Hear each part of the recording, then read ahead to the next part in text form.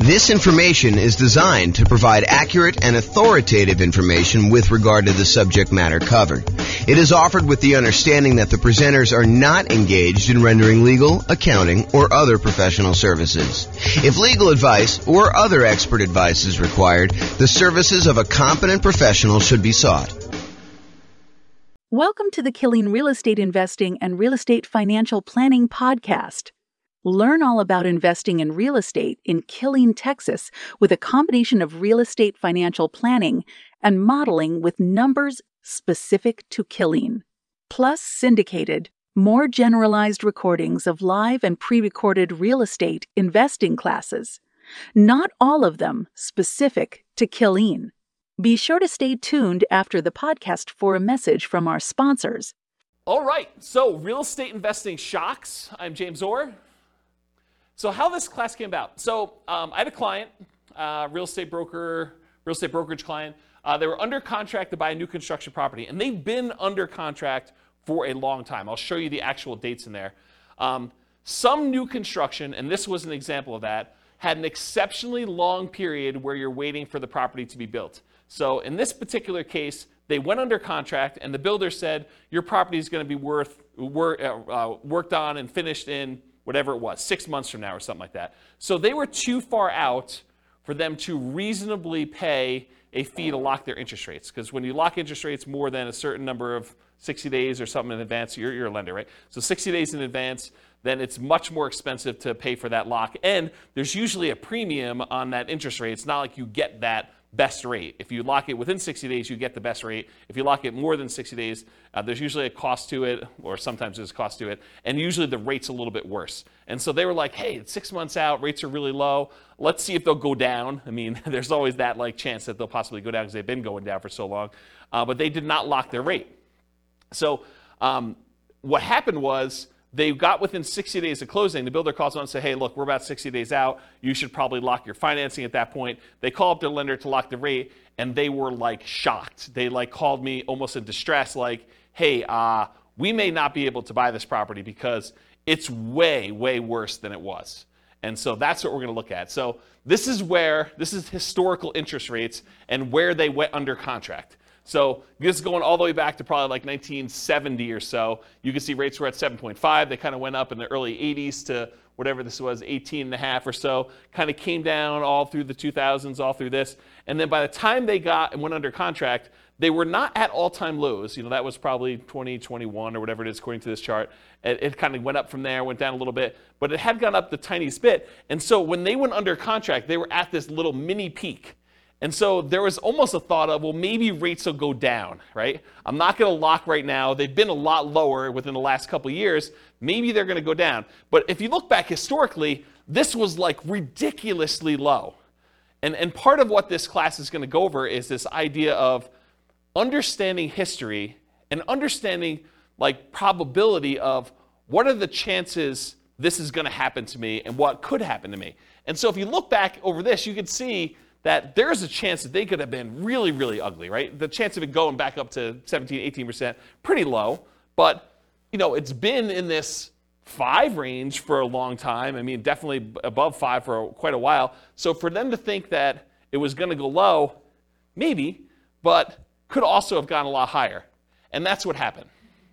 So this is when they went under contract at this little point right here. This is when they were closing. And so you can see the rates had gone up quite a bit beforehand, and the rates were much, much higher. On the next slide, I'll show you what the actual numbers were and the actual dates. But you could just see visually how this happened, right? And how this was a shock to people.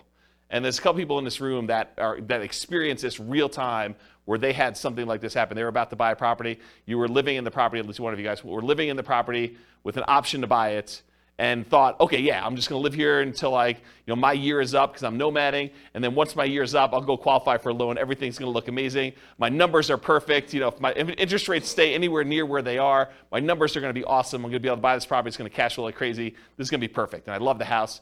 And then this happens. And interest rates go up and you're like, oh, I can't do it, right? I'm really, really close, but it just didn't happen. So that's the hard part. Okay. So here's what happened. The rate changed. It went from about 3.55% on February 3rd, 2022, which is when they went under contract, to 5.78% So from 3.55 to 5.78% by June 16th, 2022. That was an increase of 2.23 percentage points. So it went from 3.55 and it increased by 2.23 percentage points, or a 62.8% higher interest rate. That's crazy. And that's the shock.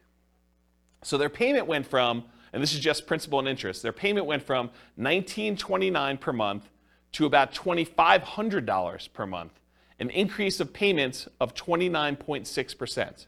So their payments went up almost a third. If you thought you were going to have close to break-even cash flow nomading this property after a year or two, but now you're going to be negative $571 per month, that's shocking, right? You were going to go buy a property, you were going to be break-even. You thought, hey, look, if I'm able to get into this thing 5% down and I'm break-even on this thing in a year, that's amazing. And now all of a sudden you do it and you're like, oh, now I'm negative $571 a month, like negative almost $6,000, $7,000 a year. That's pretty insane. And that was the problem.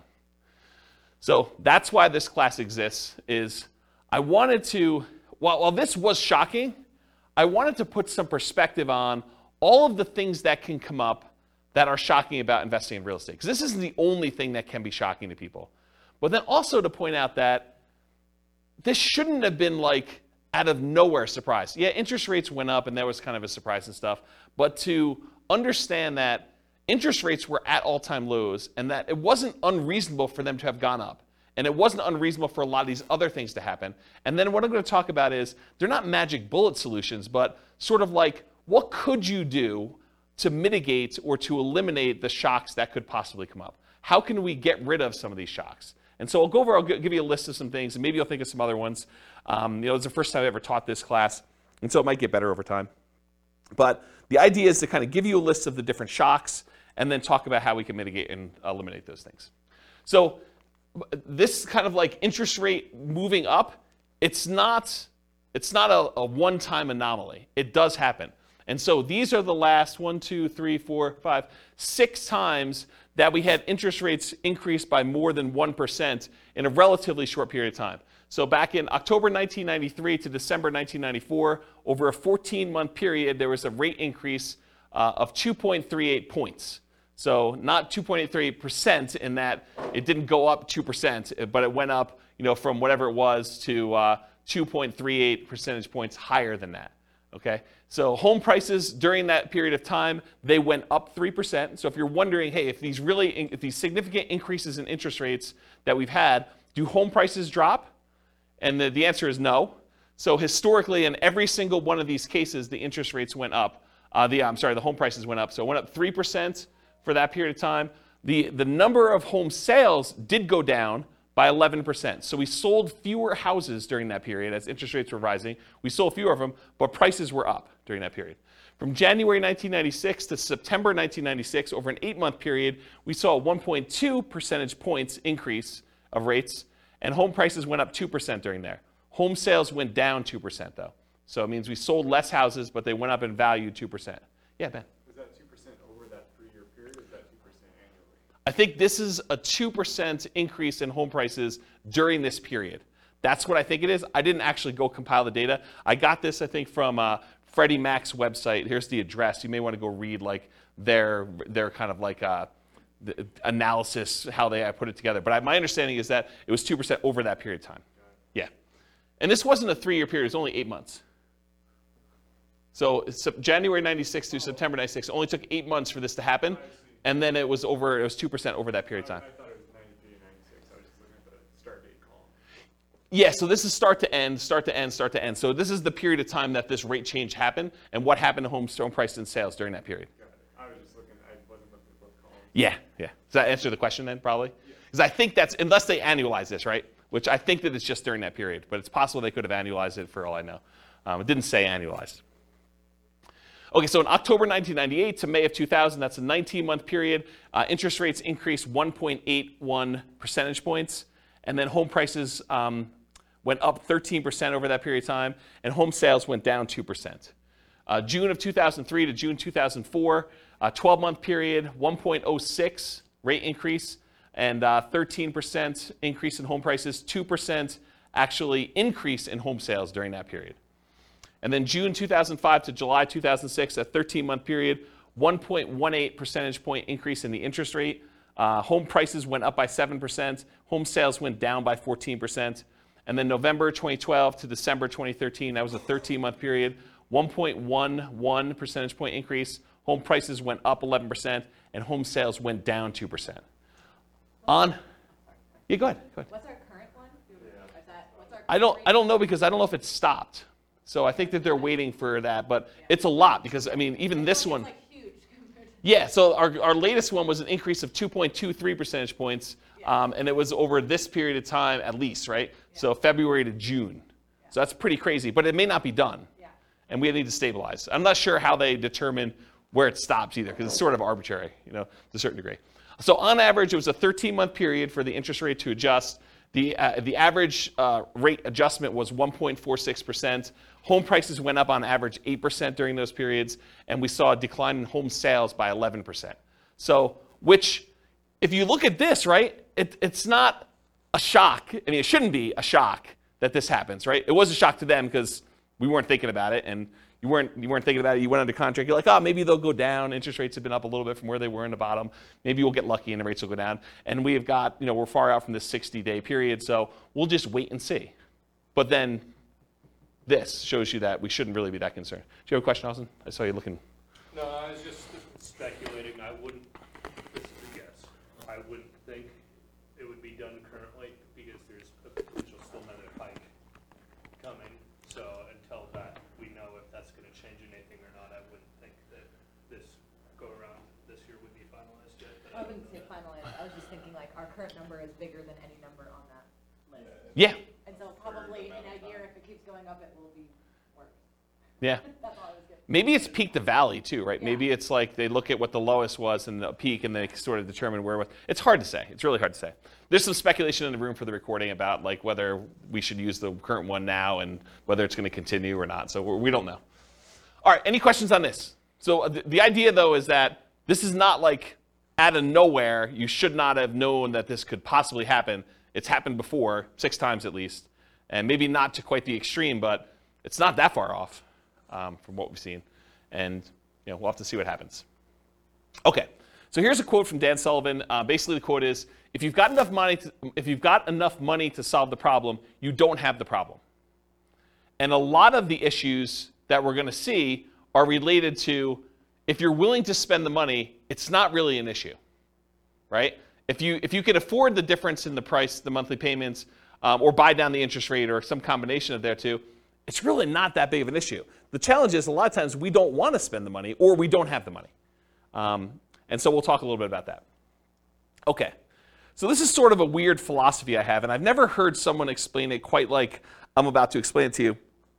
But I heard some slight variations on this. So if you have a variation, I'd be interested to hear about it. But here's this concept for me. If I'm walking down the street and I look down and I notice my shoe is untied, it is not a big deal for me, right? Like, my shoe is untied. Shoes with shoelaces get untied. It's not that big of a deal. So I expect my shoe to become untied because that's what happens. I don't complain to people. I'm not like, hey, guys, did you see this? My shoe, it's untied. It's a real problem. Like, this never happens. Like, it's just crazy. Can you believe this happened to me? I was walking down the street and my shoe got untied. You don't complain to your fellow investors that your shoe is untied. You don't let it remain untied, frozen in fear, unwilling to do what is required to fix it. It's not like, hey, what do I do? Like, my shoe is untied. There's nothing I can do about this. What should I do? This is crazy. It's never happened before. And you don't swear off wearing shoes forever because they've become untied. It's not like, oh, last time I'm ever wearing shoes, this is a big deal. I'm just not wearing shoes anymore. I'm going to go get Velcro. Or I'm going to not wear shoes with shoestrings or something like that. I just bend down, I tie my shoe, and I go on with my life because shoes become untied. And when I use this analogy, it's like you want to get yourself to the point where all the things that we know that can happen with real estate is like your shoe becoming untied. You got to expect it. Interest rates go up. Prices go up and down. Rents go up and down. Vacancies happen. Roofs go bad. Air conditioners go bad. Tenants wreck properties. properties values go crazy and they go up and you do really, really well. You sell properties, you make huge profits. I mean, all these things happen, both good and bad in real estate, and they should not be a shock to you.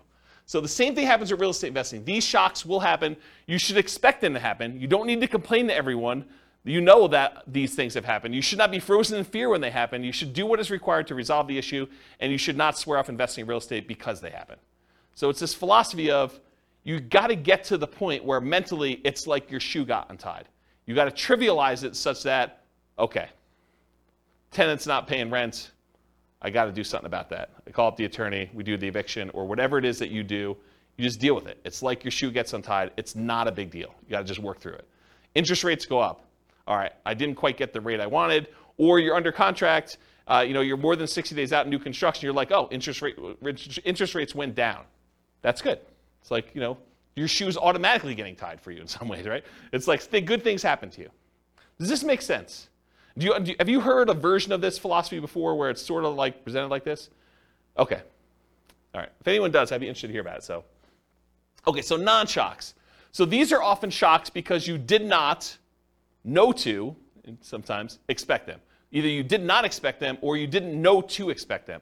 But you probably should come to expect them. A lot of things we're going to talk about tonight, they're going to seem like, yeah, that makes sense, but I don't always think about it when I'm doing the thing, and so I forget about it, and then when it's a shock to me because it happens, right? So this is thinking about things probabilistically, not this will always happen or this will never happen, but there's a small chance that this could be really ugly. There's a large chance that this is going to be fine, and there's a medium-ish, smallish chance that something could happen and it makes it, inconvenient where I have to bend over and tie my shoe, okay? So what are the chances you'll need to deal with this, and what do you do if it does happen? And here are some examples of the shocks that we're going to cover. All the contingencies you have in your contract, they're there for a reason. Things that you can terminate a contract on, that's why you can terminate, because sometimes you discover things while you're under contract that you were not as you expected. They're shocks to you. So we'll talk a lot about those. All the maintenance you have on properties, all the repairs you have on properties, and capital expenses that come up with properties. Guys, roofs go bad. You should budget to have to spend $5, $10, $15, $20, $50,000 on a roof. Whatever it's going to cost you to replace a roof, you got to know it's coming. Got to know ACs go bad. You got to know furnaces go bad. You got to know that flooring wears out. Kitchens get outdated or wrecked or destroyed by tenants sometimes. Bathrooms get destroyed. It's part of the thing. Your shoe becomes untied. Roofs go bad, right? So you can't complain when you have a roof go bad. You just have to budget, plan, and spend the money to replace the roof. That's part of what you need to plan for. All the property ownership issues. People slip and fall. You get sued. Neighbors complain. They do irrational things. They'll come over your house without you knowing, without you expecting them. All that crazy stuff. So all the property ownership issues, all the property management issues. At some point, someone's going to claim that you treated them unfairly. Even if you do treat them fairly, they're going to feel slighted in some way. Tenants are not going to pay rent sometimes. Even if you do the best job at screening tenants, all these things are going to happen. I'm not trying to be negative about it. It's just be a realist. Realize that this stuff occurs, and you got to treat it like it's a shoelace. Like, okay, I got to deal with that. I'm just going to deal with it. Going to tie my shoe and move on. All the natural disaster and accident issues. So there's going to be hurricanes, there's going to be earthquakes, there's going to be floods, there's going to be other stuff, things that you did not expect could happen to your property are going to happen. They could be small probabilistically, but they're possible to happen. All the asset protection issues. So all the things about slip and falls and people suing you and perhaps challenging your ownership of properties, multiple properties, or you getting in car accidents and people coming after you for that. All the stuff you deal with in normal everyday life exists. So just be aware of that. So including all the different things we're discussing in tonight's class. There are reverse shocks, as I've hinted at before. Sometimes shocks go in your favor. Home prices go up while you're under contract. Interest rates drop before you can lock in financing at a reasonable rate. The $10,000 roof repair you thought you were going to have to make when you're under contract to buy a property turns out to just be a minor patch job for $500 that buys you 5 more years. The ancient-looking air conditioner that isn't working is fixed with a simple service call for a few $100s, and it ends up working for another 10 years. These things happen. Just like you buy a property when the air conditioning is working, and it turns out you need a whole new AC unit just randomly. like it's the coils are cracked or something that you just could not tell while you're under contract. So good and bad things happen to you. Does that make sense? Okay. So here's the intent of the class. Raise your awareness of what the shocks are. Try to give you some of the simple ideas of what the possible ways are to mitigate or eliminate them, and that there are no magic bullets or magic solutions to many of these shocks. It's not like I'm going to magically solve the roof issue or the interest rate issue for you. I'll tell you some tips and how I think about it, what you can do for it, but they're not going to solve all the issues for you. So just realize that up front. Okay? Okay, so here's the class format. We're talking about shock, what it is, and then how to mitigate and completely eliminate it if possible. And then I use this abbreviation ME instead of saying mitigate, eliminate all night. So ME is going to be an abbreviation on the slides that show the mitigation, elimination sort of slides. Okay, so here's some general principles.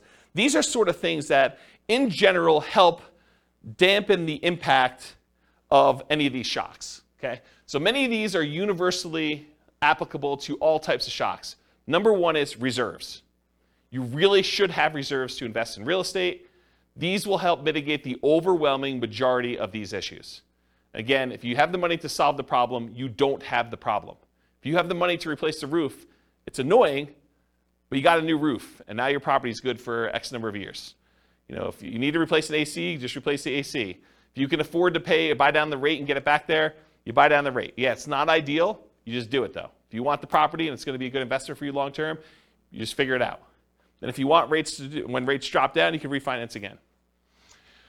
So one thing is having reserves. Number two is worked with experienced professionals that have navigated or at least been trained to address these issues before. So be willing to pay for advice from your team, attorneys, accountants, CPAs, inspectors, property managers, real estate agents, brokers, the title folks, et cetera, et cetera, et cetera.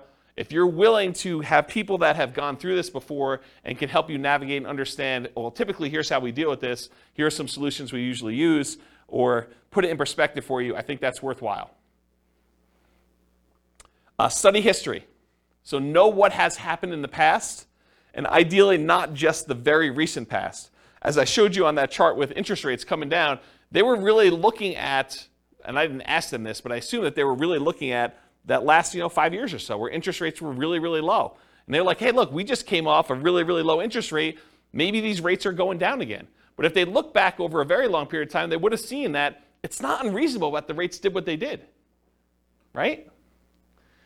And then have a backup plan whenever possible. So what is your plan if this happens? Maybe really low probability, but what are you thinking?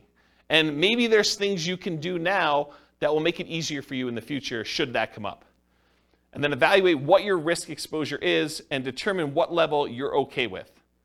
If rates go up by 0.5 point, am I still in? If rates go up by 2 points, am I still in? If rates go up by 5 points, am I still buying this property? And just evaluate what makes sense for you. What are you willing to deal with? What are you not willing to deal with? And then patience. I think this is part of the manage your expectations sort of philosophy. It's like, what's reasonable for you? Like, what do you expect to happen? Do you expect every property that you go to buy that you will have no things come up on inspection? Or that you'll never have a property go vacant? Or you'll always be able to get the rent you estimated when you buy a property? Or that rents always go up? You could always rent it for more than you rented it for the previous time. Managing your own expectations and knowing what it is. You don't hit home runs every at-bat. It's not like every time you do this, everything goes perfectly and you score. Do what is within your circle of control and let go of things outside your circle of control. They had no control over the interest rate. They did have control as to whether they were willing to pay the premium to lock in that early. It seemed so expensive at the time to lock in whatever that was, 6 months ahead of time. But it was probably, in retrospect, not that they should have done this, but in retrospect, it probably was cheaper than what they ended up paying. That was within their control. And then remember this concept of expected value. If you've not heard this before, it's a pretty interesting phenomenon. It's kind of like a math way of thinking. If you have aces, you're playing poker, and you've got 2 cards down. If you've got aces and someone else has 2-5 offsuit, you have the odds in your favor if you have aces and they have 2-5. And if you kind of played out an infinite number of hands, more times than not, the aces will win. And so you have an advantage. Your expected value, your expected chance of winning with the aces is much higher than someone who has a 2 and a 5 in their hand. However, can someone who has aces lose? Yes.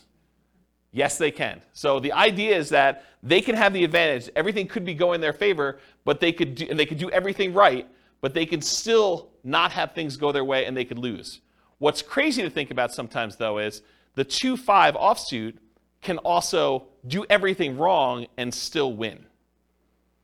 Right? They could go and play the hand completely wrong, but the cards that they get dealt in the middle of the table end up being 3, 4, 5. And that's what's hard to understand. So you got to think to yourself, okay, the odds look really good if I do these things for me to win. Not saying I'm guaranteed to win, but they look really, really good. And you got to be careful because sometimes, like with the 2-5 offsuit, you do the wrong thing and you get rewarded. You locked in 6 months earlier and paid the premium, and that seemed like the wrong, it may have even seemed like you were doing the right thing at the time, and maybe that ended up not being the right thing. And you could still end up that being correct if you had interest rates go up by 2.65%, over that period of time too. Okay. Any questions on patience? Cool. So I'm going to go over some different groups, the stuff before you buy a property, the stuff when you're under contract, the stuff post-closing once you own a property, some things specific to selling, and some extras. I think there's only one extra that I've gotten here. So that's the groups we're going to do. So let's go over before you buy. And some of these, once I go over 1 or 2 of them, they're similar enough, we're going to be like, okay, we already know that. All right, so you're out looking for a property to buy. You find an amazing one. You want to put in an offer, and maybe even do put in an offer, but you find out there are multiple offers. This could be a shock to you. If you've never been in a market where you have multiple offers on a property, or you've never bought a property before and realized that the really popular, very desirable properties sometimes get more than one person bidding on it, you may not be ready for this. Anyone who's kind of been buying a property in the last 2 years has been like, oh yeah, multiple offers, yeah, we see 20 of them. But if you're brand new, you haven't seen that, could be a shock to you. If you are looking for the best of the best properties, why would it surprise you that other people also like that property and want it too? So it should not be a shock. So here's the mitigate or eliminate thing with multiple offers. If you are willing to compete, make strong offers that have the best chance of getting accepted. And I have a slide coming up from a class I did called the 10 tips to get offers accepted in hot markets. I'll kind of give you the 10 tips, but if you really want the 2-hour version of that, go watch that class. And then the next thing when you're doing multiple offers is work with a professional who understands multiple offers and can give you some tips for doing it. And again, you're not going to win every one of them. It's just impossible. If you have 20 offers on a property, which is an extreme case for really, really hot markets, 19 of them don't get it. And then know your market. Sometimes it makes sense to make a strong offer right away with short deadlines to avoid competing offers. You go see a property, you're like, okay, this one's really, really good. I definitely want this. I have a feeling it's going to get multiple offers on it. So I'm going to come in hot tonight, make an offer, tell them I need an answer by 9 a.m. tomorrow. And you come in really strong with your offer. It has to be so compelling that they're not willing to wait to see what other people are willing to do. And so that could be a strategy. Or sometimes it makes sense to wait, let all the other people show it, let them put in their offers, and then have your agent call the other agent and say, hey, what does my guy really wants it, what does my guy need to do in order to get this one accepted? What do they need to beat? And they can tell them, go ask your seller, because sometimes you're not supposed to give away that information without permission from your seller, but go ask your seller, say, look, if you want the best offer, I'm willing to come in and make it happen. You just need to tell me what that number is. And so there's an incentive for the seller to tell you what number it needs to be. And it is impossible to always know which one of those options to go with. You can't know whether you should come in early, or you can't know if you should wait, because there's maybe some agents or some sellers that are like, if it's a reasonable offer, I just want it, I want to get it done with. And sometimes it's like, I want what's happening at the end. Okay? Can't see? All right, cool. So 10 tips to get offers accepted in hot markets. So this is from a 2-hour class I did of the same title. And I'm just going to really quickly run through the list, but go watch this class if you want details. And we're sort of post-hot market as I teach this, but it could come back later, and then you definitely want to go review that class. So number 1, 10 tips, price. So improve on your price. Number 2, be willing to make up an appraisal gap. So if the property doesn't appraise, be willing to make up any difference, or to completely waive that you need an appraisal at all. Number 3, use escalation clauses. So sometimes you'll want to say, I'll go $5,000 above the next highest offer. So you can actually use an escalation clause to increase your offer price to that. Number 4, call the seller's broker and find out what the seller wants in their offer to make sure you can match as many things as possible so that the seller gets what they want. Sometimes it's not always about price. A lot of times it's about price, but sometimes it's timing, or I really don't want to move the pool table, or I really don't want to do an FHA loan. As long as it's conventional, I'm fine. I've got concerns that it won't go FHA or VA or whatever it is. So you got to find out what the seller wants. You do that by calling the seller's broker. Have your lender call and verify and tell the seller's agent that you are qualified, you're going to close on the loan, that you're good to go. And make sure you have the best ideal loan for getting the job done, one that's going to be easy for that property to sell with. You can waive the inspection or do a limited inspection, or do no, or I guess waive it is do a no inspection at all, but you can do things with the inspection to make it more attractive. You can look at what's happening in the neighborhood to make sure you understand what you're going to need to do in order to get that offer accepted. If all the properties in the neighborhood are selling for 10% above asking price and you're coming in at list price, it's going to be hard for you to get that offer accepted.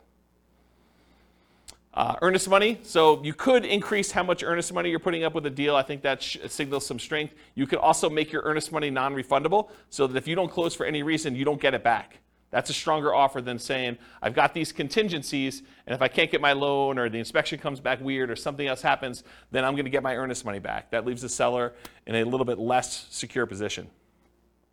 No conditional sales, so you do not need to sell your property before you buy this property. And then in some cases, especially when you're an investor and you're willing to buy more than one property, being willing to accept a backup position, because a certain percentage of the offers that do get accepted fall out.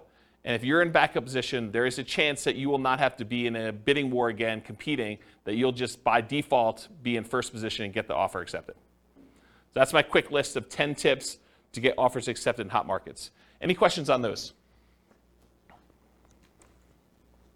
All right, sweet.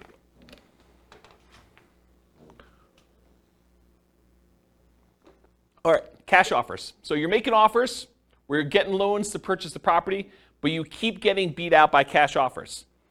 For some people, this is a shock. They're like, hey, look, I'm offering $10,000, $20,000, $30,000 over asking price, or maybe you're just asking full price.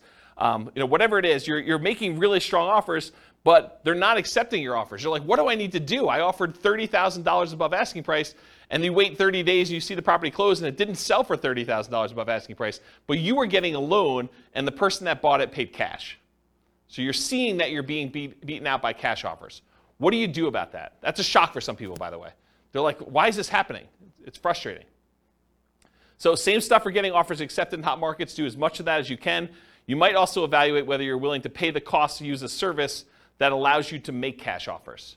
There are services you could pay a fee to where you can then come in and they buy it cash and then you actually refinance out of it for some form. They'll vary a little bit depending on how they're structured, but that's the basic idea. Are you willing to pay the premium to make it a cash offer? Then maybe you don't need to go $30,000 over. Maybe you just need to pay 2 points or 3 points on a cash offer deal. Okay? Any questions on this? All right, limited accessibility. So either you can't schedule a showing, something about the property, they're not letting people in until a certain day that you can't make, or they're not letting people in at all because of a certain situation going on with the property, or they have very limited time in the property when there. For example, we only are allowing 15-minute showings, one person at a time. This happened during COVID. 15-minute showings at a time. We can only have one person in the property at a time at all. And we're only doing showings between noon and 4 o'clock when someone's able to take the dog and they're not at work. And so there's a really limited time, and you only have 15 minutes in the property because there's like people booked directly behind you, and everything is packed. And you can only see the property for 15 minutes. Sometimes it's hard to make a decision on a property in 15 minutes. Sometimes but sometimes it's tough. Or you must see it with other buyers, agents, tenants, or sellers present. There are other times you're looking at a property and the seller insists that they be there. Or the tenants are there because they will not allow you to be in their property without them being present, so you don't go look at their room that they're growing weed in or something like that. Or there are other buyers there. It's an open house, and that's the only time you can see the property, the only time they're showing the property. or there are other agents there. Or, especially with multifamily properties, this happens quite a bit, you can't see all the units before making an offer. They'll tell you, you can see unit 1 and unit 7. Unit 1 is just like units 1 through 6. Unit 7 is just like units 7 through 15. But you only see 2 units. The other ones are in different condition. Some better, some worse. But you can only see 2 before you make an offer. So that can be problematic. But this can be the norm in some markets. Right? It can be, especially in different market conditions where it's a really hot market, or maybe it's based on property type, or just that particular property is kind of a weird one.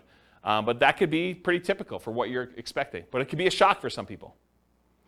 So see it as it is, but not worse than it is, Tony Robbins. So how do you deal with this issue? How do you mitigate it? How do you eliminate it? Keep your ability to fully inspect the property. And by inspect the property, I mean yourself and or any professionals you hire, inspectors, termite guys, radon, like all the different guys you want to come in and do tests as part of your offer. So don't give up your rights to do this testing if you're going to do that.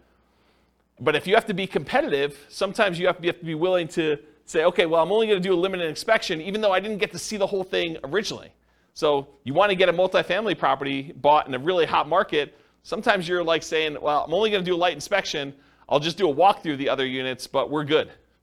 I know what's going to be there. I've done enough of these. You got to be willing to kind of accept that risk if you need to do it.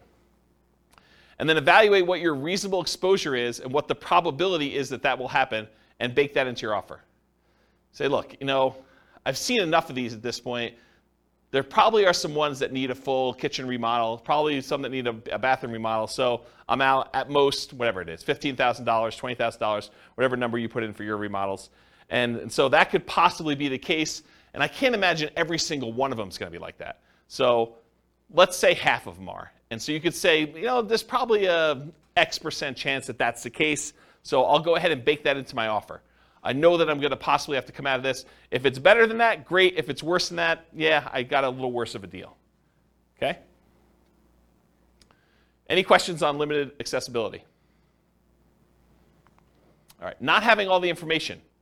So you're wanting to make a decision, whether you're going to make an offer or not, but you don't have all the information you need. Maybe you're missing HOA docs to be able to tell if you can use it as a rental, or that you could park your RV, or put a little ADU, additional accessory dwelling unit back there. Maybe you're missing solid rent comps. You're just unable to get rental comps for this particular property. You really want to call your property manager. They're not open until Monday. It's Friday night. You're looking at this property. You just can't get it to make a decision. Or maybe you're missing property financials. This happens all the time with multifamily properties. You want to get financials for the property. They're like, yeah, you'll get them when you go under contract, but we're still preparing them and I don't have them. And we already have 14 people looking at the property in the next 2 days. Got to make a decision. You're missing info on the condition of parts of the property you're unable to see. Snow is on the roof, tenants in one or more of the units. It's a hoarder house. You can't see past all the boxes and garbage. There's times when you will not have the information you need in order to make a decision. So how do you deal with, how do you mitigate or eliminate this lack of information? It's rare that you'll have all the information you need up front, especially with multifamily properties. You need to move forward to get more information, like going under contract, but keeping key contingencies. So if you're like, look, I really want to see the financials, well, make your offer, subject to you getting these financials and being able to terminate the contract if you can't get them. And again, you got to weigh this.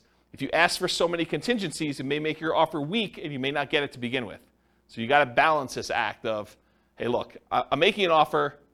I'm not demanding that I have the financials, but I really want to see them. But I'm moving forward regardless of what they are. And then you make your decision based on that. And sometimes doing things like what I just suggested of moving forward, but getting the information later, comes at a cost.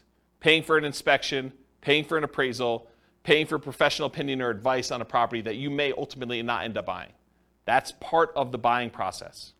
You're going to pay some of those costs, and sometimes you're not going to end up buying the property. And sometimes you buy with incomplete or sometimes inaccurate information. So sometimes you buy a property and you never get the information from the seller. You're guessing. It's incomplete history. Or sometimes they give you information and it's wrong. They tell you, yeah, the HOA allows RV parking here. And you come to find out that that was not correct. Or Airbnbs. That's another good example. All right, so try to evaluate what risk you're likely to have and what risk you might have and decide if you're willing to take that or not. In some cases, you might be risking the cost of inspections, the cost of appraisals, and or your earnest money. Most contracts are going to be written as what we call earnest money contracts, which means if you don't perform, you and the seller agree, if you don't perform buying the property, that you and the seller agree that they get to keep your earnest money as liquidated damages for you not being able to perform. So if you put up $5,000 as earnest money, and for some reason you're unable or unwilling to perform and buy that property, they keep the $5,000, and that's what their reward is for you not performing. However, there are some versions of the contract where you could check a box or you could write it differently, and it becomes specific performance, which means you and the seller agree that if you don't buy the property, they will sue you and force you to buy the property or force you to pay damages. And it's not just $5,000. Okay? So the risk is if you have a specific performance contract and you don't perform, then you could have a lot more responsibility or obligations to the seller than whatever you put up as earnest money. So from a seller's perspective, if you offer them a contract that's specific performance, that may encourage them that you're really serious and that you're willing to perform, but it comes at a pretty significant risk to you. So depending on how it's written, it may be more than just the cost of the inspection or the appraisal and your earnest money if things really go south and you have to terminate or give up on the purchasing of the property. It may be that you're forced to buy it, and then you got to deal with whatever issues that made you not want to buy it to begin with, and then maybe you sell it or maybe you keep it. Okay? Any questions on this lack of information? And that does apply to like more than just this. Like if you're trying to terminate a contract and it's specific performance or earnest money, it's not limited to this one idea. It's just in general. I just finally got to it. Does that make sense, everybody? Okay, cool. Is this helpful for folks? Okay. All right, so we covered all the stuff for before you're under contract. Let's talk about being under contract. Changing interest rates. That's what started this class, especially with long closing windows like new construction. It could also be you choose not to lock for some reason. You know, you end up with a 60-day closing because that's more convenient to the seller. And so you say, that's great. And you're like, hey, look, we got an election coming up. I think rates are going to drop after this election. And so I'm going to not lock. Because once I lock in, that's it. So you're like, I'm going to wait. All right, let's see how that goes. Maybe you're not sure of the lender you're going to use. You know, that may be a reason why you're not going to lock. You're calling to say, hey, look, I got calls out to 4 different lenders. I want to find out what's going on. You do this over the weekend, or you do this where there's a Fed, you know, as like a hearing or whatever they do where they kind of announce what's going on, and they usually announce that they're going to raise rates or lower rates, and it just happens to be over the time when you're shopping all your different lenders. Or maybe you're required to switch lenders while under contract and have to relock. You go under contract, you think you're going to use a lender, they get a little farther into your file and they realize, hey, we can't do your loan. You've got XYZ problem, and you know our underwriter's saying no, even though they should be saying yes. Or we have an overlay that prevents us from doing these types of loans. Or you need to go to a special lender to deal with this. Or I'm not qualified to do this special situation you've got going on. And they say you got to go to another lender. And now rates are different. All these things can come up. So changing interest rate, what do you do to mitigate or eliminate this? You consider locking rates as soon as possible. You consider paying the extra fee to lock farther out. They could have paid the fee and got a higher rate. And I think a lot of times, if you look back historically, a lot of times that would not have been worthwhile. They would have ended up not really gaining from that. In this case, it would have been worthwhile, but we didn't know that. It's hard to tell in advance. Some builders may offer long-term locks or incentivized financing when you go under contract. So it could be an incentive of the builder. You know, you go under contract today, you can lock in your rate with our builder lender, and it's good through when you close. That's just part of our program. Beware of variable rate loans, adjustable rate mortgages, and loans with balloons. So adjustable rate mortgages are mortgages where the interest rate can change. A lot of times they're fixed for 2 years or 5 years or whatever it is. And then after that, they can adjust. Sometimes they adjust once and they're fixed for another 5 years. Sometimes they adjust every month. Sometimes they adjust every 6 months. Sometimes they adjust every year. Depends on which version of the adjustable rate mortgage you have. And then loans with balloons. A balloon on a loan means you're going to pay on a loan for 10 years or 20 years. And at the end of the balloon period, then the entire balance of the loan is then due. So you might be paying as if it's a 30-year loan, but it has a 10-year balloon. So the payments look like you're going to pay off the loan in 30 years, but by the time you get to year 10, they're like, okay, you now owe, $300,000 of this $400,000 loan. We want the full $300,000 in full on year 10. And then you got to either refinance or pay the $300,000 and get out of there. And not every lender will automatically refinance your loan. Sometimes you may have to change loans. Sometimes the interest rates change significantly between that 10-year point and the other 10-year point. So it could be a real problem for you to get out of there at that point. So anytime you take on a variable rate loan or a loan with a balloon, this opts you in to additional potential shocks in the future. If you get a 30-year fixed rate loan or a 15-year fixed rate loan where the entire loan is paid off, it's amortized over that period, 15 years or 30 years or 20 years or 40 years, whatever it is for you. Most common is 30. But if you get a fully amortizing loan, you opt out of this additional risk. You have the option to refinance if you want to, but you are not obligated to have that additional interest rate risk then. Because it's going to be paid off by the time that period is over for you, whether that's 30 years or 15 years. Does that make sense? Okay. Ideally, when you go under contract with these, keep the financing contingency in. So don't negotiate away your ability to cancel the contract based on your financing. But a lot of times in order to get offers accepted in really hot markets, we were saying, we'll waive that. I'm definitely getting this property and I'm buying it. And something I don't have in my written down here, but it just occurred to me, sometimes with new construction, we will pay a whole bunch of money that is non-refundable upfront in upgrades that if we cancel for any reason, including the interest rates change or financing changes, we're out that money. So sometimes you'll go and you'll be like, okay, here's the base house, but I want AC. I want you to put in a backyard fence. I want you to upgrade the flooring from the normal, really crappy vinyl to something a little bit nicer because I'm going to be living there for a while first. And I want you to put in a refrigerator and everything else. So we'll be like, okay, great. We're totally willing to do that. It'll cost you this amount of money.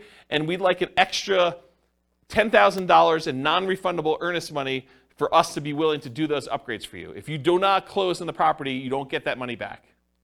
That's pretty common. Okay? So realize if you cancel now because interest rates went up, then you're out that additional money. So it could be a lot more than just regular earnest money. So getting back to this point, ideally keep your financing contingency in your contract so that if this does happen, then you're minimizing how much you spent up to that point to be able to get out of it if you decide you do not want to move forward. Another point here, if you could not lock now, and now if you could not lock and now you can't make the numbers work, you may need to terminate. So if for some reason you were unable or unwilling to lock, and now later on the rates don't work for you, you may need to terminate or try to renegotiate if applicable.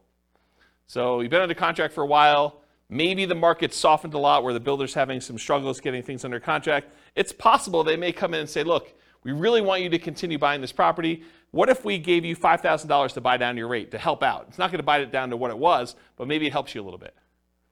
Maybe you negotiate that. Or maybe it's with a seller who's like, look, the market's very different than when you went under contract with me. I really want you to close this thing out because I'm going to buy something else. I've already got 1031 things picked out, or maybe I'm moved and I've already bought my new property, but I really need to get this thing sold. How about I knock off $5,000, or I pay $5,000 in seller concessions to help buy down your rate or something? You couldn't renegotiate if it's possible to do that. Of course, if you do cancel for some reason, you might be at the cost of any inspections you did, any appraisal money you spent at that point to get the appraisal done, any earnest money if you're outside of your ability to cancel without getting your earnest money back, and maybe some other out-of-pocket costs. Beware of specific performance contracts, as we discussed before, where you are telling them that you guarantee that you're buying the property, otherwise they could sue you to perform and force you to buy or force you to pay damages. Any questions on this?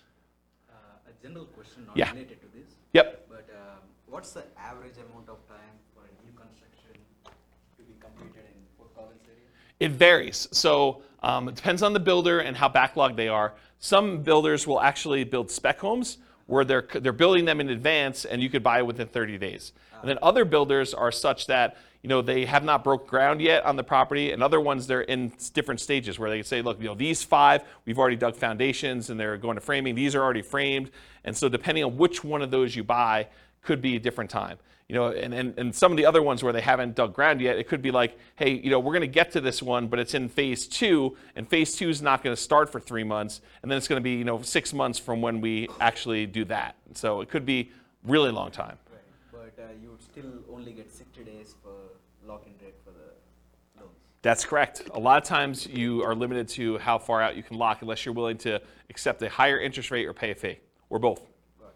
Yep. Yeah, so there's trade-offs when you're doing this. Do you pick one that's going to be ready in 30 or 60 days and think that, I want that? Or is there something really special about this lot that you really want this one and you don't like the models they have on the lots that are there? Maybe it faces the wrong direction for you. Maybe it's only a couple of bedrooms, or maybe, the prices are different. There's all sorts of variations as to why you might wait. So it's really tricky. Okay. That make sense? Yeah. All right, cool. Any questions on this? Sweet. Inspection issues. So in most cases, you'll be inspecting the property after you go under contract, often with the help of your team, home inspector, for example. Sometimes this might also include disclosures from the seller, including due diligence documents like leases or property disclosures where the seller tells you everything that they know about the property, at least in theory. Might also include things you might discover during the same period, like survey issues. So you say, look, that shed looks like it's really close to where I thought the property line might be for the neighbor. We probably should get a survey on this property. Or, this fence looks really janky as to where it is. Maybe I should check and have a survey done to see if the fence is really the property line and stuff like that. And sometimes you have a survey done and it's wrong. The shed you built or the deck you built is on someone else's property, or their deck on your neighbor's deck is actually on the property you're trying to buy, and it's potentially problematic. Or shared driveways get kind of weird in some cases. There's all sorts of weird stuff that can come up on this, and sometimes you don't find that out until you're under contract. And a lot of times you've already paid your inspection fee at that point, because you've inspected the inside of the house, and you paid the survey guy in order to come out there and do this, and you paid for your appraisal, even if the appraisal wasn't done yet, because you kind of prepaid it with the lender in order to get a jump start on it, because there was a shortage of appraisers, and you wanted to make sure you got your spot in line. And so now you're out, inspection, survey, and appraisal, for a property that you may be terminating on or that you got to negotiate on. So that could be a shock to you. You just got to realize that up front. Okay?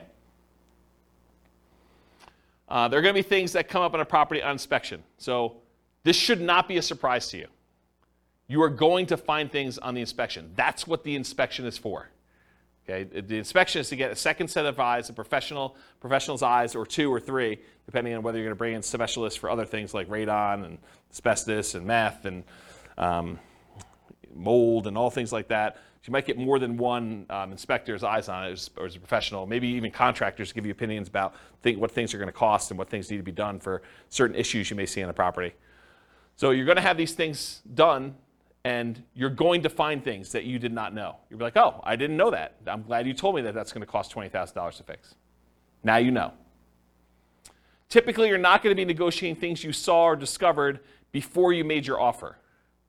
So if you saw that there was no kitchen sink, you should not be negotiating for a kitchen sink once you make your offer. You saw it, you made your offer based on not being a kitchen sink there. Does that make sense? And that goes for a wide spectrum of things. Okay, that's it. And even with the inspection, sometimes your inspector is unable to do something. Like it snows around here, and sometimes the roof is covered with snow. Your inspector cannot inspect the roof when it's got covered with snow. So if you're buying a property and you have a really limited inspection window, unless you extend out the ability to inspect it for snow later or something like that, or sometimes it's under snow for 30 days, not as much around here, and it's highly unusual. But if that's the case, that's problematic. You may be buying a property that you've never seen the roof for.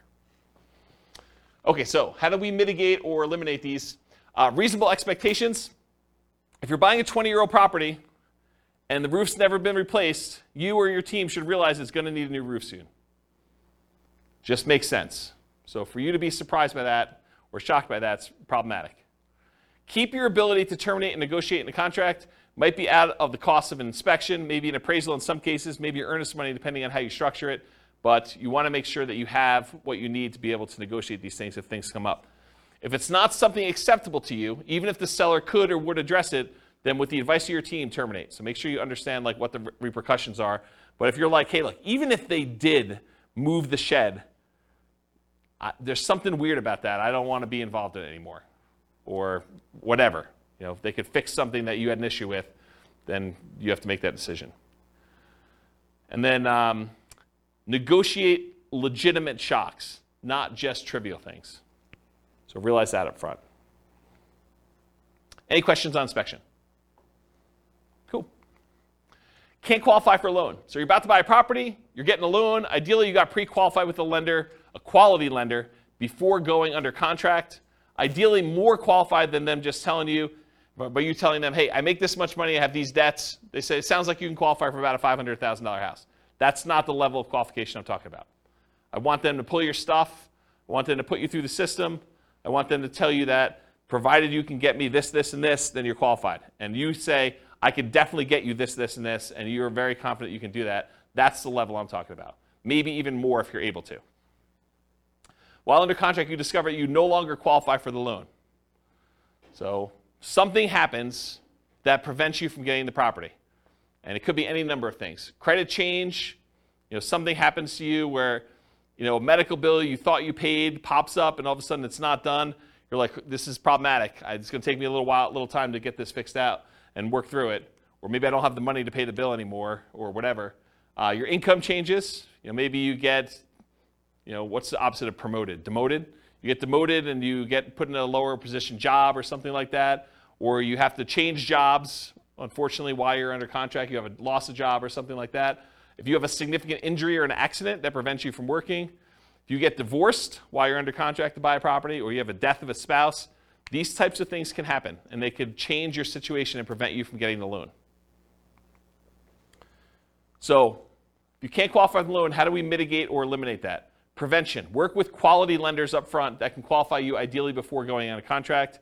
You don't want just some fly-by-night lender telling you, yeah, you probably can qualify for about this, and then you find out later you cannot. But even then, occasionally something unexpected will come up. So especially for things that may be more likely for you, for example, job loss when you know your company has been downsizing, what's the backup plan if that should happen? So know in advance, hey, if for some reason I do get downsized, I'm terminating. Or we're going to have mom and dad co-sign or whatever your backup plan is for you. Or at a minimum, what's the cost to me if this happens, and am I okay with that? What's it going to cost me in inspections and appraisals? And there are some cases, it's very rare, where a lender will eat the appraisal if for some reason you don't qualify for the loan. It's pretty uncommon, but in some cases they do. I know of one credit union around here that does. Actually, I know of another bank that does too. There's 2 banks that I could think of that do that, but I don't think of anyone else. Do you know of anyone else that does that? Yeah, it's pretty uncommon. So be super careful about that, and you could lose your earnest money. Sometimes there are deadlines for you to object to being able to get acceptable financing, and sometimes that deadline will appear days before your closing. So imagine for a minute they say, hey, look, your loan objection deadline is the 25th of the month, and we're closing on the 30th of the month. So there's a 5-day period when you cannot get your earnest money back if something happens to you. If you lose your job in that 5-day window, you don't get your earnest money. Because your last day to object to you not being able to get the loan was the 25th. But your closing is set to be the 30th. So if you get in a car accident, get injured, get divorced, something happens to you or your job, credit score changes significantly enough, all those things can impact it. I had a client once, was under contract to buy a property, and they got married while they were under contract. And when they went down to the bank to open up a joint checking account, because they were buying the property together, it was like, they're getting married, they're going to buy a house. Went down to the bank to open up a joint checking account, and the banker, very innocently, and to help them, I'm sure, said, would you like overdraft protection on your checking account? They're like, yeah, that sounds good. Let's do overdraft protection. So they went and did that. They opened up, by getting overdraft protection, they opened up a new line of credit. It changed their credit score enough where they barely qualified for the loan because it actually gave them a hit to their credit score. So be super careful. Talked about that. All right, cool. So what happens if you can't get insurance on a property? Sometimes you can't get insurance at all. You go to buy a property and you realize this is uninsurable. I'm not able to get insurance at all. More commonly, you might not be able to get reasonably priced insurance for the property. You'll call down to insurance and they'll be like, hey, so this is a weird property and it's got ABC going on with it. in order to get insurance, it's going to be 3 times what you thought it was going to be. You're like, whoa, that is expensive. So be aware that that can happen. Sometimes properties are in flood zones, and you might not know they're in a flood zone. It's not like there's water on the ground in flood zones all the time, right? It's flood zones because it occasionally gets flooded. So flood insurance can be expensive. It might be more expensive than you thought it was going to be based on location, age, composition, history, something like that. So be aware. Another one on here is fire. Fire? There's a lot of places that will not insure homes because of what they're considered in terms of property. Like if you were in Netherlands or other areas, it can be really hard to insure. So they could not insure them because they're in some type of fire area where like forest fire or something like that? Yeah. Yeah, that's kind of what I was thinking about location, but yes. Yep. Yeah, so how do you mitigate or eliminate this risk of can't get insurance? You can check with your insurance agent before you make an offer. I'm not sure I would go to that extreme, but you could. I mean, that's one way to mitigate or eliminate it.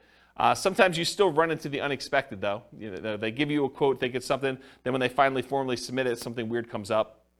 Most lenders require insurance if you're getting a loan, so are you willing or able to buy the property for cash if you can't get insurance on the property? And is it that good of a deal? You could also try alternate insurance providers, other insurance agents, especially ones that do more unusual policies. So I had a property once that I personally bought, and I don't remember the details. This was probably 20 years ago at this point. But there was some really weird thing where I was unable to get insurance on it, and I had to go to like one of these really obscure insurance agents to get the policy on it. And it was a little bit more expensive. It wasn't that bad. It was probably like 50% more than what I was expecting it to be. It wasn't a deal killer, but it was unexpected. It was unusual. So realize you might need to go to some weird insurance company to do that. Won't appraise. You're under contract to buy a property at a certain price. You hire it and you pay for an appraisal. Usually you've already had your inspection and pay for that as well at this point. You might also have committed to other expenses, like paying for a moving truck and or storage units because you're getting ready to move. Maybe you close with the buyer who is purchasing your property that you were living in, and now you're living in a hotel with friends waiting for this house to close, and you get to the end and it doesn't appraise. So the property is not appraised for what you're under contract to buy it for. What do? You could negotiate with the seller to try to come to terms with an acceptable price for both of you. And it depends on the status of the market and whether they had 19 other offers behind you as to whether or not they're willing to negotiate that. Might mean you're paying more than appraised value. So they may say, look, it was $20,000 under the purchase price is $20,000 above what it appraised for. How about we split the difference? Well, you're paying $10,000 more than it appraised for. And how does that work out mathematically, down payment-wise? You got to come up with the 5% or 10% or 20% or 25% of whatever the appraised value is, plus the difference. So if you agree that you're going to pay $10,000 above appraised value with the seller, you got to come up with 25%, if you're buying it as investment property as an example, of the appraised value plus the 10K more. Are you willing to do that? Are you able to do that? And if you can still terminate based on appraisal, you might be able to get your earnest money back. If you're like, hey, look, I don't want to buy this property because it appraised for $30,000 less than what we're under contract for, so I think I want to cancel. And so you paid for inspection, probably paid for the appraisal, but probably can get your earnest money back if your deadline is still there and you're able to do that in a contingency. Yeah? Can you also get another appraisal? In some cases, you may be able to get another appraisal. Sometimes that can really vary, right? Appraisal. It can. You could also contest the appraisal. Yeah, sometimes you could say, hey, look, you use really bad comps. These are not comparable sales. Yep, those are also good mitigate, eliminate options. Is FHA? I think FHA sticks with the property. I think if you have an FHA appraisal on a property, I'm pretty sure that sticks with the property for like 6 months or a year or something like that. Talk to your lender to get details. But certain appraisals will stick with the property, even if you go and try to hire another lender to do it. With conventional financing, I'm pretty sure they do not, as of right now, and this could change. Lending policies change all the time. Okay, title or HOA issues. So you're under contract to buy a property. You negotiated to have the right to review the title work with your attorney and the HOA documents. While you're reviewing the title work and the HOA documents, you discover something unacceptable in the title documents or HOA documents that prevent you from doing what you want to do with the property. For example, having an RV or being able to do short-term rentals or being able to have rentals at all or something like that. Or that you feel could impact you when you got to resell the property later. So maybe it's not something you're worried about, but you're like, hey, that's going to be a problem because this property is sort of built for X, and it turns out you can't do X with it based on something in title or something in the HOA documents or something like that. So something comes up where you're unwilling to do this. As a side note, this is like one of my little weird pet peeves. Is your real estate agent competent to review title work for you? Are they trained on how to review your title work and tell you what is going on with it, whether there's a problem in there or not? The answer is no. We do not get trained on title work. Title work is an attorney type thing. It's a legal thing. So your real estate agent is not qualified. So you should not rely on your real estate agent to review your title work. All right, so how do you deal with, mitigate and eliminate title HOA issues? So in some cases, the seller could do something to solve the issue. You can negotiate with the seller to try to come up with terms that are acceptable to you to fix or mitigate the issue. For example, if you thought you were going to be able to park an RV on the property, but the HOA says you can't, then would you be okay with an X dollar discount instead? That could be a possible solution. If you could still terminate based on title or HOA, you might be able to get your earnest money back, often out the costs up to this point, whatever that is, inspection, appraisal, etc. Any questions on this? Cool. All right, post-closing. What if you can't get rent? Can't get the rent you thought you were going to get? You bought a property with the intention of renting it, traditional buy and hold, short-term rental, nomad, whatever it was. You now own the property. You've already gone through closing, everything you've got in hand, but you can't quite get the rent you thought you were going to be able to get. That's a shock, right? I thought I was going to get $2,000 a month. Can't get it. Maybe it's $1,800. Maybe it's $1,500. Lower than expected. The market's softer than expected. Maybe you just, fewer people applying. Maybe it's poor time of year. You've got a property and you're trying to rent it over Christmas. You closed right after Thanksgiving, and now you're trying to rent the property between Thanksgiving and Christmas. Good luck. It's a soft time of year. You get poor feedback from the previous tenants or guests. Maybe you got really bad ratings on Airbnb for that. Maybe you got, there's a new website comes on where tenants get to rate the quality of the properties, or maybe that exists in your marketplace, and you got really bad reviews. Could be a problem. So how do we deal with this? We evaluate all the different ways to improve cash flow on rental properties from another class I taught, How to Improve Cash Flow Workshop, How to Improve Cash Flow Workshop, the class. So for the sake of time, I will talk about a couple of these, but I'm not going to run through them all in detail. There's a 2-hour class on this literal thing, and there's a checklist for it. But things like subdividing your property into multiple units to get more rent than you thought you were going to get, renting upstairs and downstairs separately as an example, renting by the bedroom or bed, rent parts separately like garage, community pool, RV parking, RV and backyard, add services like high-speed internet. That's not interest, it should be internet. Offer the property to a tenant buyer on lease option, lease purchase, or agreement for deed to increase income, reduce maintenance, charging pet rent, charging fence rent or carpet rent. They want new carpet, you charge them extra rent in order to pay for that, or extra rent for something else the tenant desires that you install. Let's see here. Maybe change the term of the rental agreement, daily, weekly, monthly, or basically go from a long-term, year-long lease with monthly rentals to short-term rental in order to increase rent. Maybe charge weekly or bi-weekly instead of monthly. Include done-for-you services like lawn care, snow care, removal, house cleaning for an extra fee. Can I convert it to a duplex, triplex, or fourplex or more? Can I rent out the property furnished to get more rents? Can I start marketing earlier and start a higher, more aggressive price to test prices? So all these different things. There's a couple slides on this.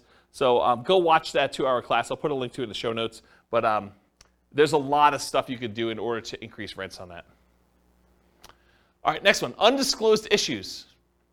You find out about undisclosed issues after closing. So you buy the property, you close, you're all excited, you walk with your keys, you go pull your car into the driveway when you get there, and the neighbor comes over and is like, hey, I am so glad you bought that meth house. We were really concerned it was going to be another drug dealer coming in. I'm so glad you guys bought that. And you're like, what are you talking about? This was a meth house? Oh my gosh, I didn't know that it was a meth house. That's a real problem. So you find out about something undisclosed after your closing. The seller may or may not have actually known. Maybe the seller didn't know it was a meth house. Maybe they were an absentee landlord and they were just oblivious, and they thought the calls from the police were just solicitations for raising money for the police fund, when they were really calling to say, hey, you got people serving meth or dealing meth out of your property. The inspector may have missed the issue. So it's possible the inspector did their best, but they couldn't see it or didn't know to look or just overlooked it or was just hiding or something like that. Or maybe you may have assumed it was a small issue when it turned out to be a more expensive issue. So you thought this was going to be a $500 fix because you've had that issue in the past before and it didn't cost that much. But now they're like, oh, no, this is not a $500 fix. This is a $5,000 fix or $10,000 fix. We got to go in the walls and rip stuff out. And you're like, whoa, can't you just do this? They're like, nope, it's beyond that. Can't do that. So some common ones might be repairs or unable to use it the way you intended. Those are like the big groups. All right. So definitely how do you deal with these? How do you mitigate or eliminate these? You definitely get inspections done to help reduce the chances of this happening. Not saying it won't happen, but it definitely reduces chances. Get bids from contractors for repairs you're unsure about, and maybe even ones you think you know how much they'll cost, because with inflation, I'm finding that prices are way up beyond what I thought they were going to be. Okay, so if you thought, hey, in the past I had this done 5 years ago, it was X number of dollars, but now it might be 2X or 3X in some cases. This reminds me of a really funny story. So I bought my first house, had a wood-burning fireplace in it, and so I'm talking to my father-in-law about buying wood, like wood for the wood-burning fireplace. And I was like, oh, it came in these logs. I got to cut it up or something like that. He's like, oh, just go buy a chainsaw. I'm like, how much does a chainsaw cost? He's like, I don't know, $13, $14. I was like, what year did you buy your chainsaw in? He's like, I don't know, 78, something like that. I'm like, it's got to be over $100 today for a chainsaw. So you just never know with inflation and stuff. All right. Get advice from your professionals about being able to use the property as you intended. Typically, the seller is not responsible for making sure that you can use the property the way you desire. You could think, hey, I'm going to do this as a short-term rental. The seller is not responsible for making sure that you can use it as a short-term rental. You are. So you got to do that research and find out, make sure that you can do it. All right, what happens if the seller or the tenant won't move out? And this could be at the time of closing, or it could be something that happens after you own the property. So you buy a property, and now the seller or the tenant won't move out. So you were supposed to get the property vacant. You do your walkthrough right before closing, and you go in the property, and there's still like at least 1 or 2 days of stuff to be moved out of the property. Like you're like, they hardly moved anything. Like, we're going to closing in an hour. Are you going to be out of here in an hour? And they're like, oh, I don't know. I might need a little extra time to do that. That's okay, right? How do you deal with that? You walk through the property before closing to make sure they're out, ideally. Evaluate if you're willing to close with them still in there. If they're not out, might be hard to negotiate and still close with the same loan on the same day. It's tricky, right? If you have a loan, all the paperwork's done on the loan, and all the money's listed out, can you just have the seller give you $2,000 to close on the property? Not without the lender knowing and approving that. It's possibly loan fraud. It's an inducement to buy the property from the seller that the lender does not know about. So you need to get permission from your lender to be able to do that.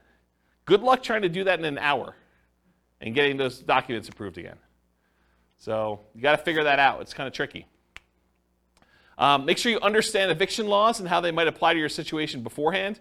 So go talk to an attorney if you think this is anywhere possible, a remote chance or something like that, or your property manager or both. And then get professional help from the attorney for evictions to make sure it's done promptly and correctly. You don't want to go like Wild West this and kind of try to make it happen. You really want to understand what you're doing. Any questions on these? Kind of shocking, right? Be able to do that? Oh. Apparently I must have missed one of the slides. So underinsured or not insured for some things. So not all things can be easily covered by insurance. But many investors, especially newer investors, may shop solely by insurance premium and not compare coverage to understand what's covered and what's not to some extent. So the thing is, you go and you call 3 different insurance agents, and they say, okay, you know, your policy is going to be $1,400, your policy is going to be $1,200, your policy is going to be $1,100, the 3 ones you call. You're like, oh, well, I'll go with the $1,100. That sounds like the best one. Maybe not. Maybe the $1,100 one didn't cover sewer backups into your basement. Or only covers personal injuries on your property to $500. And now someone gets in an accident on your property, they slip and fall, and their medical bills are $5,000, and now you're coming out of pocket $4,500. Well, that $300 that you saved doesn't look so good now, does it? And that's the difference between some of this stuff. So you have to have insurance, but you opted to choose a less expensive insurance policy. It's limited coverage for an actual claim, or it's not covered at all. You gotta make sure you understand what you're buying and what you're covered for. And apparently I didn't do any things in there, so I think I covered it though.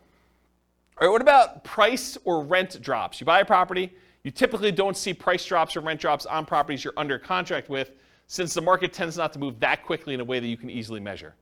Right? You're under contract for 30 days typically. You're not going to see a price drop or a rent drop in that particular amount of time. While you own the property, the price drops or the rents drop. So change your strategy to one that has longer term perspective. Convert a fix and flip to a long-term rental as an example. So if you bought a fix and flip and you're buying a property, and for some reason you're unable to sell it for the profit margin you wanted, maybe you decide to convert it to a long-term rental, hold it for a year or two until you have the profit margin you want, and you fix it that way. Okay? Change the use to improve the value. So you were using it one way, long-term rental, now you change it to short-term rental. Use long-term leases, still likely to have issues when the lease is up. So if you use a year-long lease and rents drop, you've got a rent fixed in for a year, but at the end of that year, if rents had gone down, they may drop and you may need to adjust it down at that point. But it'll keep you propped up for a year. And then go watch that class on how to improve cash flow. They'll talk about other strategies for dealing with rent drops in there. Any questions on this one? Cool. HOA restrictions. HOA won't allow your intended use. You can find out after you buy that your HOA won't allow for rentals. Could be that they change their policy after you own the property. So this has come up for some clients before, so it's kind of important. Let's say you bought a property and you planned on using it for a rental. And while you own the property, the HOA gets together and all the different members of the HOA vote to change the rules of the HOA so that now you can no longer do regular rentals or short-term rentals or something else. That's potentially problematic. And in some cases, they may have to grandfather you in if you were already using it that way, but maybe they don't. You should definitely know the rules around you for what that could be. So read through your HOA docs is how you mitigate or eliminate it. Read through the HOA docs carefully before buying, often done while you're under contract. It may also be done prior to making an offer, but it's often not practical. Most of the time, they're not giving you HOA docs to read before you go under contract. Most of the time, it's done afterward. You may not have access to them until you're under contract, and you may need to act quickly on in-demand properties just to get your offer accepted. Get the help from your attorney interpreting them if you're concerned.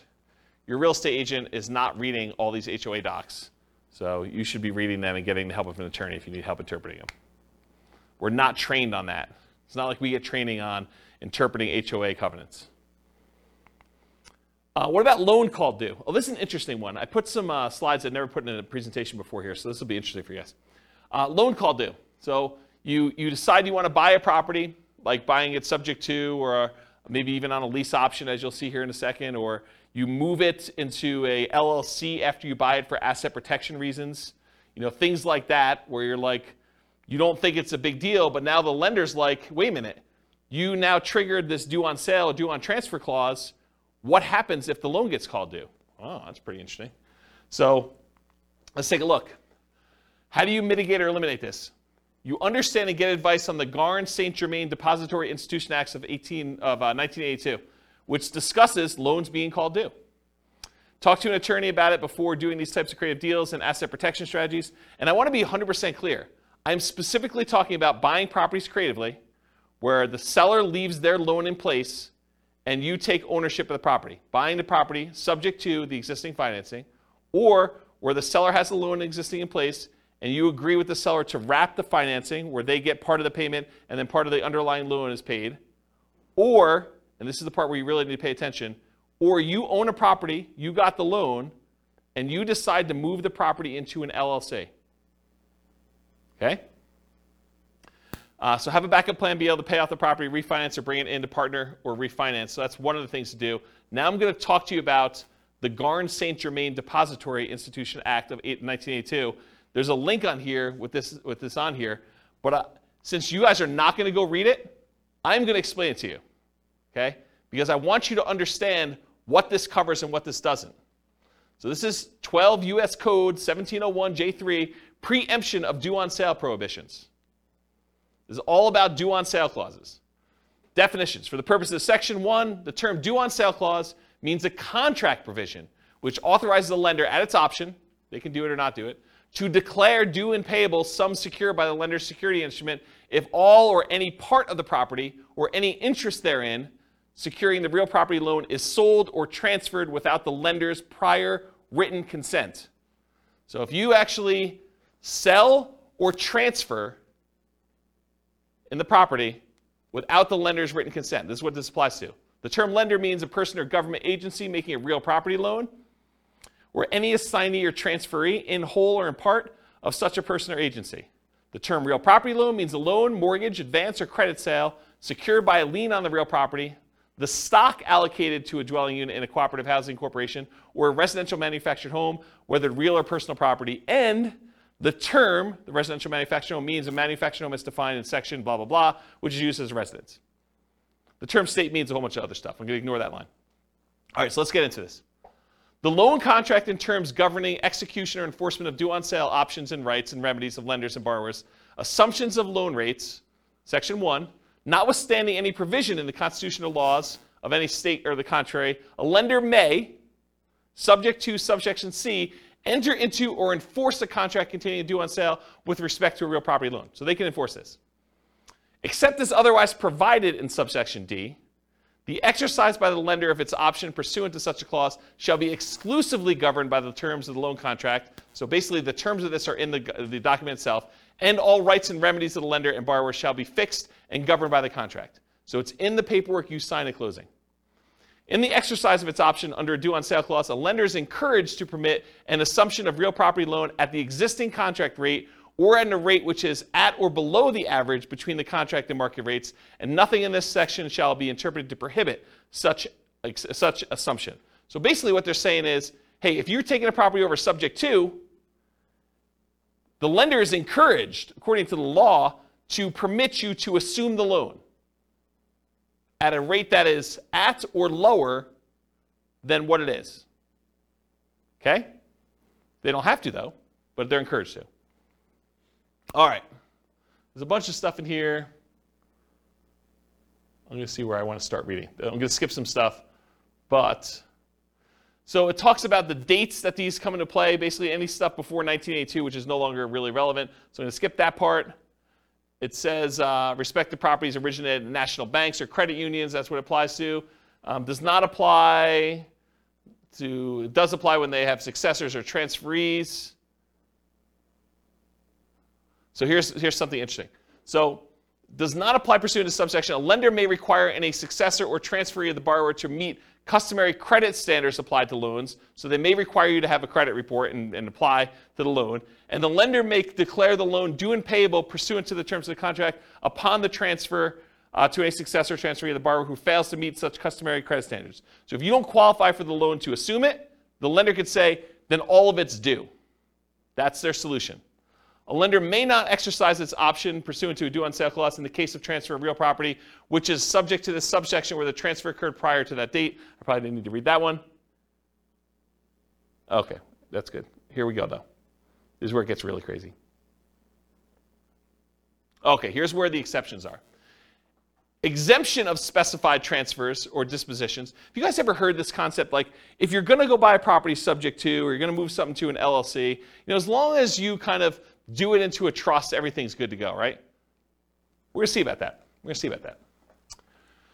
All right, so the lender may not exercise its option pursuant to the due on sale clause upon 1, the creation of a lien or other encumbrance subordinate to the lender's security instrument, which does not relate to a transfer of rights of the other occupancy of the property. So if you get another loan on the property, you get a second mortgage, does not trigger due on sale.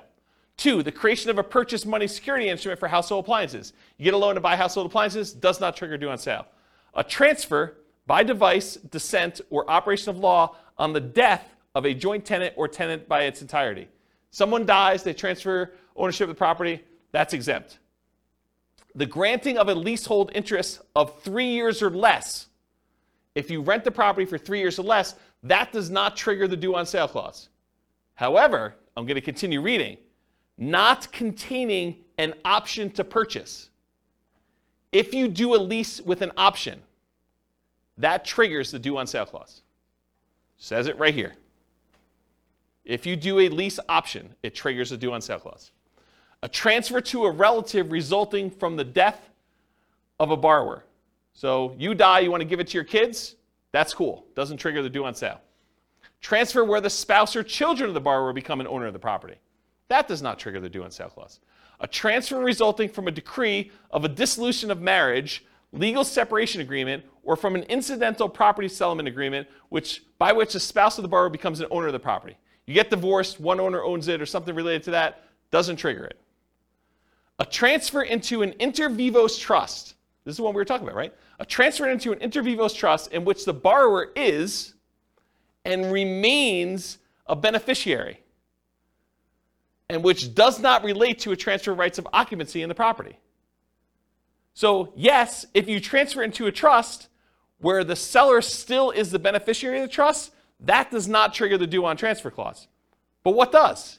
You transfer into a trust, and then that trust's beneficiary is someone other than the original seller, the original owner of the property, that does trigger it. Any other transfer or disposition described in regulations prescribed by the Federal Home Loan Bank Board. Isn't that crazy? Now you've read it. Now you know. Doesn't that just dissolve all asset protection?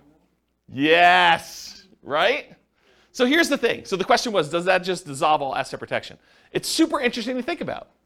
Because if they transfer ownership to another entity, because an LLC is another entity, that is by design what the LLC is set up for. It's not you. You are not that LLC. You're trying to set up a legal entity that is not you.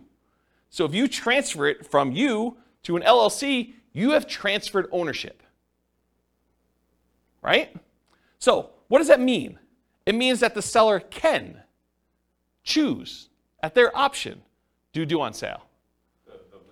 The lender can, yes. It's not, they're not obligated to, and you don't see this happening very often, but I want you to understand from a shock perspective, because this is the class for it, right? That, hey, if you have a property you transfer to an LLC that you got a regular, like, conventional loan on and had a due on transfer clause, and you do this, don't be surprised that it could get called due, right? That's the point. And doing a lease with an option agreement could also trigger it. Doing a lease for more than 3 years could trigger it. Right? A 3-year term. That's what it said. Crazy.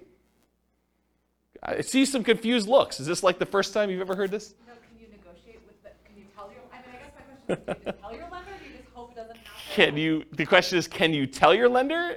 I mean, what do you do? You just hope for the best. I think the correct answer to this one is you need to talk to your attorney. And you need to have your attorney explain to you the risk. And I suspect, I'm not an attorney, not giving you legal advice, I suspect most attorneys would say, this never happens, move it into an LLC, it's not a big deal. But you've read it now. I'm not making stuff up. I wouldn't write it like that to just arbitrarily make something up for you. This is like from, where is it, Cornell Law. The address is on there. www.law.cornell.edu/US code/text/12/1701J-3. Go look it up yourself. You can read the code directly from their website. This is it. Okay? So, I'm not going to read this last page because it's not germane. But you guys now see what the issues are. Okay? So when you see it online, it's not a big deal, blah, blah, blah. Now you know kind of like you're playing in this gray space and you understand it all. All right, so selling. Any questions on that? I kind of abruptly ended, but surprise! You guys got to learn about due on sale clause. Shock. Whatever it is there. Interesting, right? It's kind of fascinating. So I knew you guys would never go read it, so I wanted to read it to you. It's this gray area of, do I really read you a code, like law code in a class? And you guys are like, ah. But then there's some really interesting things that you have to like, you wait for it. It's like, okay, the build-up's there, but where's he going with this craziness? Well, this is where I was going. Okay, so selling. What if you're selling and you get no offers? That's a shock for a lot of people, especially when you're used to getting 20 offers. You're trying to sell your property, you're marketing it or hired a professional market for you, and you're not getting offers on it. So how do you mitigate or eliminate that? Increase your marketing, improve the desirability of your property, and I define that as change the price, improve the price in some form or another, improve the condition of the property, make it more desirable for them to want to buy it, or improve the terms or financing available for the property. Those are really the three levers you can pull, right? You can increase exposure, get more people looking at it, and hopefully you find the one that wants to buy it. You can change the price to attract more people to it. You can change the quality of the property itself, or you could change the terms upon which you're selling it, or the financing is another way of saying that. So you could bribe them to get better financing. If they couldn't afford the $2,000 a month P&I payment, you could pay $5,000 to buy down their interest rate. Now it's $1,900. Now it looks more attractive. That type of idea. Any questions on this? Buyer backs out. You're trying to sell a property. You got a buyer on the hook. They're under contract to buy the property with you. What happens if they don't go through with it? Marketed property for sale, find a buyer, buyer backs out. So mitigate or eliminate this. Realize that your negotiating power diminishes significantly once you go under contract, and it shifts largely to the buyer with their contingencies. Your strongest negotiating position is before you accept an offer. So try to negotiate as much as you can before that point. You lose a ton of power once the buyer goes under contract and they have all their normal contingencies in the contract. Then the power shifts to them. And that's especially true in markets where the contract is written very pro-buyer, like Colorado, as an example. In some markets and market conditions, a property falling out of contract can stigmatize the property for some future buyers. They say to you, what was wrong that this buyer fell out? Why is the property back on the market? What's going on with it? And so you have a stigmatized property. Now, if you have 19 other offers behind the one that you accepted, that's less of a deal. But if it's a soft market, it's a much bigger deal. Make sure buyers are qualified and able to perform before going under contract. Do as much of your checking before you accept. Call their lender. Verify that they can actually get their loan. Verify that they're a strong buyer. Try to feel out the, see if you can read between the lines in the paperwork as if they're going to be a pain in the butt and ask for a ton of things on inspection or be really nitpicky about stuff, or, like if a buyer comes in, and this is going to sound horrible, but if a buyer comes in and in the additional provisions, they list out 14 other things they want you to do as part of you accepting their offer, that's a sign that you're going to have some interesting challenges with that buyer, right? You just know that's not normal. You're not usually seeing that. Seller to sweep the garden of the extra leaves before I take possession. Okay, you're sort of telegraphing, I'm a troublesome buyer. I've got some demands. And in some markets, you may still choose to accept that offer because you don't have anyone else. But got to realize that going in. All right, any questions on this? All right, conditional transaction chains. So the buyer's offer is contingent on them selling their home. Usually, but not always, the buyer's property is already under contract. So in some cases, a buyer goes out, they find your property, the one that they love, and they're like, I didn't know that I was going to find the property that I love the first time out. We were going to list our property for sale in the spring, but we really love your property. Will you go under contract with us now so that I could buy your property, and we will have our property on the market in a week? That happens. They really love your property, and now you got to decide, man, do I really want to have my property tied up while this other seller, now the buyer for you, goes and tries to list their property and tries to get it sold? And they don't even have it on the market yet. Well, now you're like, well, what price are you going to put it on the market, and what's it worth? Is this thing going to sit on the market for 6 months while my property's tied up? I really want mine sold. So you got to make some of those decisions. And then your buyers terminate their contract. So imagine for a minute, the buyer for you comes in.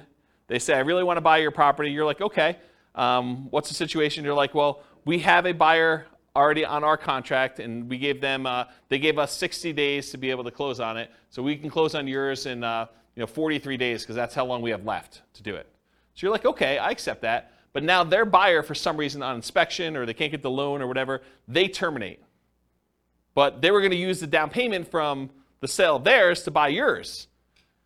That's potentially problematic, So evaluate the strength and likelihood that your buyer's buyer will close on the property. You got to really look back at this and say, how sure are they going to close? Are they past inspection? How qualified are they? Can I talk to their lender? But you want to do all this before you accept their offer, because then you lose negotiating power. Understand this extra risk. This should not be a shock. If you accept an offer like this, you really should make sure.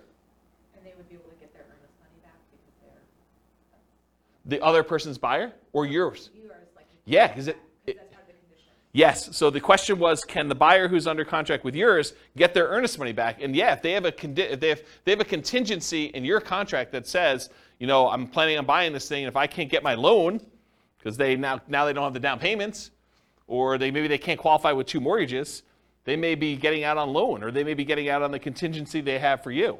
So you got to be super careful about this one. Consider other buyers before contingent buyers when possible. If you've got 2 buyers interested in your property, you may want to pick the one that doesn't have a contingency, even if it's not as good in some other areas, because this is a pretty big risk, in my opinion. Try to eliminate this contingency as early as possible. Or it might be very difficult to do this, and it might be really difficult to do this, but maybe negotiate compensation if their buyer fails to perform and they terminate on you. Say, look, I'm willing to wait and work with you, but if this current buyer fails, you need to put up an extra $2,000 hard, because I'm making decisions that's going to cost me more money in order to hold this property and have it off the market for you, because I got to move out in preparation for you buying this one, and I got to go buy something else. Maybe you then go under contract on something else, and it's problematic for you.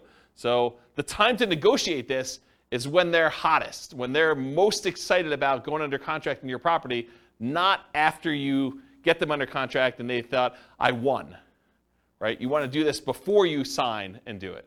You want to negotiate these things. But it can be really hard to negotiate, really, really hard, especially if you don't have anyone else interested in yours, right?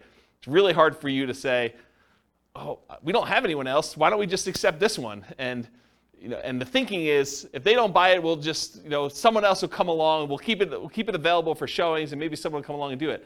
But the chance of someone coming along and being in a backup position is relatively small. Not a lot of people are wanting to shop properties that are already under contract in some form, unless the market's hot, then they might. Okay, any questions on this? Cool. Extras. So I put one here about 1031 exchange issues. If you're trying to compete a 1031 tax-deferred exchange, you might be trying to buy a replacement property or to sell a property that you've already selected a replacement property for. So you're like, hey, look, I really want to buy this new building. I'll have to go sell my old building in order to be able to 1031 exchange into this new one, and I'm trying to work that out and the timing of it. It's higher stakes in a lot of cases because there can be significant tax consequences for you. It's not just all the other stuff we've been talking about. It's all the other stuff we've been talking about, plus now you might have to pay taxes on something that you didn't think you'd have to do. And it's capital gains tax and depreciation recapture tax if it's a rental for whatever period of time you held it, plus if you have any rollover from previous 1031 exchanges. So it can be something that shocks you. Sometimes it's an issue with timing, especially with new construction. You try to buy a new construction property as one of the properties you're 1031 exchanging out of, and for some reason the builder delays. The contractor's there, or there's construction delays or supply line delays or something like that. You thought I was going to easily be able to do this, and now you're pushing up against a deadline, or maybe you're over the deadline. Sometimes it is an issue with inspection, appraisal, or other contingency where you're like, I really don't want to proceed with this because I've got this other stuff going on. So how do we mitigate or eliminate this? Get a contingency on your replacement that the sale must go through, or you can cancel and get your earnest money back. So when you're about to go buy something else, tell them, I'm doing a 1031 exchange. If my other one doesn't close, I'm not buying this one. And I want that contingency up and through as far out as I can get it, right? So that you know, or at least as far out as the other one's supposed to close. Maybe more if you can. Carefully consider your replacement property or properties. Make sure that you evaluate those as the probability of being able to buy those, and whether they look like they're definitely going through, or this kind of iffy one, or whatever you got going on there. And work closely with your 1031 exchange intermediary, the company you hire to do the 1031 exchange, to discuss what this looks like if things fall apart. Either your buy side or your sell side or whatever. Make sure you have those conversations to understand how they usually deal with it. This is like that expert advice sort of thing, right? And then make sure you have a backup plan. Because some of the consequences for this can be huge. If you owned a property for a long time, it's appreciated a lot. Tax bill could be pretty significant for these. So we're not just talking like, I got a I got to pay $500 extra a month on a rental property because the interest rate went up. This can be order of magnitude higher. Orders of magnitude higher, right? All right, any questions on this? Otherwise, I'm going to do conclusion. So, most of these shocks, if you think about the shocks we went through tonight, right? Should you anticipate most of these? Is there anything in there that's really a surprise? No, once I told you what they were like, yeah, I mean, this makes a lot of sense. They should be anticipated. You should see them. You should understand that these are likely to happen. Now, what probability? What's the chance of them happening? Could be really small, could be very common, right? So you got to understand like where we are with that. But getting professional advice and guidance and having reserves can help mitigate most, if not all, that we're likely to experience. Can you see that why having reserves can just say, okay, yeah, that's annoying, but if I want to do it, I'm still going to do it because it's just a little bit more money. And sometimes it's just money at different times, like the roof. It's not like you didn't have to do a roof. It's like a roof's coming. It's just now I had to do it at a time that was inconvenient for me. Study history to better understand what can happen. So it's helpful for you if you can look back and say, hey, interest rates have been a lot higher than where they are now. The chance of this thing going up from here is really high. And knowing that that's a real risk for you. Okay. Any questions? Was that helpful? Kind of a crazy class? Surprise. Surprise to all sorts of stuff. I really like that due on sale thing. I think that was pretty cool. No one goes and reads. They just say, on the internet, they say if you do a trust, that's how you get around it. Don't ignore what the law actually says. Just do the trust thing. Okay. All right, cool. No questions? Awesome. Thanks for coming, guys. I do appreciate it. I will see you all next week if you're coming. Bye-bye for now. With home prices up, mortgage interest rates up, and rents up, but not quite enough to counteract the higher prices and interest rates, cash flow on rental properties in Killeen is harder than ever.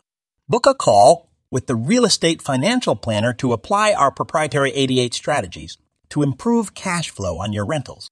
See the show notes for a link to schedule your call and improve your cash flow today.